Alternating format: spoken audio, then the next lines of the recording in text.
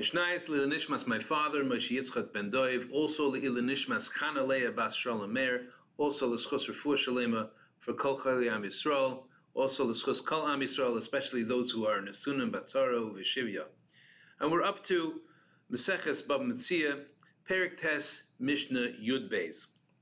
We were talking about the concept of needing to pay a worker on the day that he does the work. And like Sullen, he's not allowed to let it sleep overnight, let the pay sleep overnight by him. The quote unquote the word sleep. He has to pay by him during the interval. He has to pay for this worker during the interval that he did the work or that he stopped doing the work. Meaning that either by day or by night, or if it ends in by day that extends into the by night, so then he has the whole night and the next day. Now, we're going to talk about what this applies to. Echad schar adam ve'echad schar behema, whether it is the pay to a person for the work that he does, or to paying to the owner of an animal for the work that the animal is doing. Ve'echad schar kelim, even paying to the owner of some kind of kelim for the work that his things are doing, his kelim are doing. So in other words, if he rents a shovel from a person, so the shovel is doing the digging, even though the person who owns the field is doing the digging, not the person who owns the shovel. But when he returns the shovel, he needs to pay him for the use of the shovel, and therefore, by day, by night, whatever time, he cannot let it over on regular agreement. He cannot let this stay overnight by him or stay over the day to the next interval by him. These things, whether it's a person or it's an animal or it's even a keli, you have the mitzvah that you need to pay for it during the same day. It also has the avera of that you should not let it stay overnight by you. The pay stay overnight by you until the morning. Emosai, when does this apply? Bizman shetavai. When the person comes and says, "I'm leaving now. I finished my work. Please pay me." He did not come to ask him for his pay. He left, said bye, whatever. He didn't say bye. I need to get paid. And he's not over on the isser of and he still has to pay him, but the requirement of needing to pay him during that time is only during when he's asking for it. Next, another halacha on this: if he gives him the ability, let's say he gives him a note that he should take to a store, and that store will give him credit based on this pay. In other words, if he owes him $100 and he writes a note to a store and says, "Please give this man $100 worth of merchandise," that's good enough. If he tells it to a money changer, he writes a note for him and he says, "Please give him $100 in money." That is also considered good enough. He does, even if that person didn't go to the store that day. Even if the worker didn't go to the store that day, even if the worker did not go to the money changer that day. So he didn't actually get his money in hand, but he has a paper that says an IOU, if you want to say it that way. But it's not really an IOU because it's not that the owner is saying IOU. He's giving him the ability to actually get the money today. He's just not doing it today. He gave him a note that he could take to a storekeeper, a shopkeeper, or to a money changer. And over he is not over on the isser of l'salim pula sachir. Now, sachir, if the worker is coming to collect, and let's say the owner, the person who he worked for, says, "I paid you already." He comes, he says, "Bye, I need to leave and I need to get paid." And the owner says, "But I just paid you." So then he can take him to Bezdin, and the worker gets believed. He doesn't get believed outright. He has to make a shvua that he didn't get paid.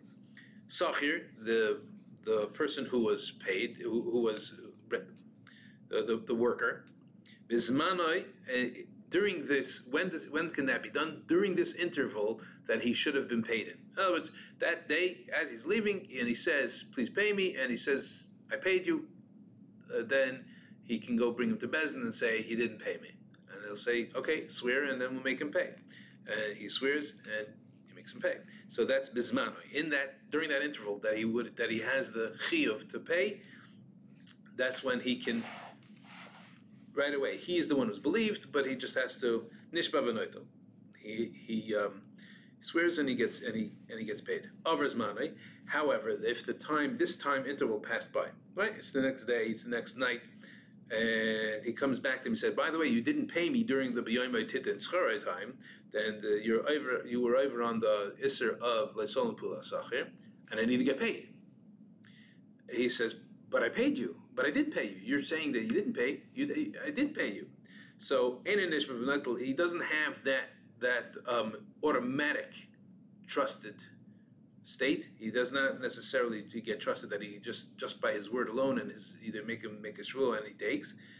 He has to have edim and he has to figure out how to prove that this man hasn't paid him yet. Im yesh edim shetavai. If there are people that will testify that this is another case. If there are people that will testify that he actually went over. In other words, the scenario is like this: he goes over to the owner as he's leaving, and he says, "Please, I'm leaving now. Please pay me." And he says, "Oh, I have till this evening, or even till tomorrow morning to pay you, and I'll still be mekayim b'yamitit and schare and not be over l'selim pula sacher." Right, so he goes home empty-handed, but he figures that the guy's going to come knocking on his door and bring him his money. However, he didn't. Now he wants to take him to Bezdin. Now he remembers that when he did this, there were two people there that were watching and that could be his edim, that he went ahead and he collected. He tried to get the money. Im yesh edim shetavoi bismanoi. If there are edim that say that he collected. And the Gemara puts in the word bismani that during the time that it was supposed to be during that interval, he still has the manas that he could just swear and say he didn't end up coming to my house to bring me the money, and he takes the money. The Bezdin will collect for him. Now a ger toishav, person who is a goy living in Eretz Yisrael, he has accepted upon himself the Sheva mitzvahs b'nei Noach, so they give him the allowance to live in Eretz Yisrael. They don't kick him out. However, he's not Eid. He's not. So it says b'yometit and scharai. That's a mitzvah sasei, and it says lo yisulim sacher itcha ad baiker. You should not let it overnight with you. Now itcha would make it sound like that they're talking about only a Yid. Let's see. Ger toishav. A person who's a guy that's living in Eretz Yisrael, but he's a ger. He's considered not a ger that he was accepted 613 the mitzvahs, but he's not. He's being mekayim sheva mitzvah v'deinach, and therefore he is living amongst the Yidden.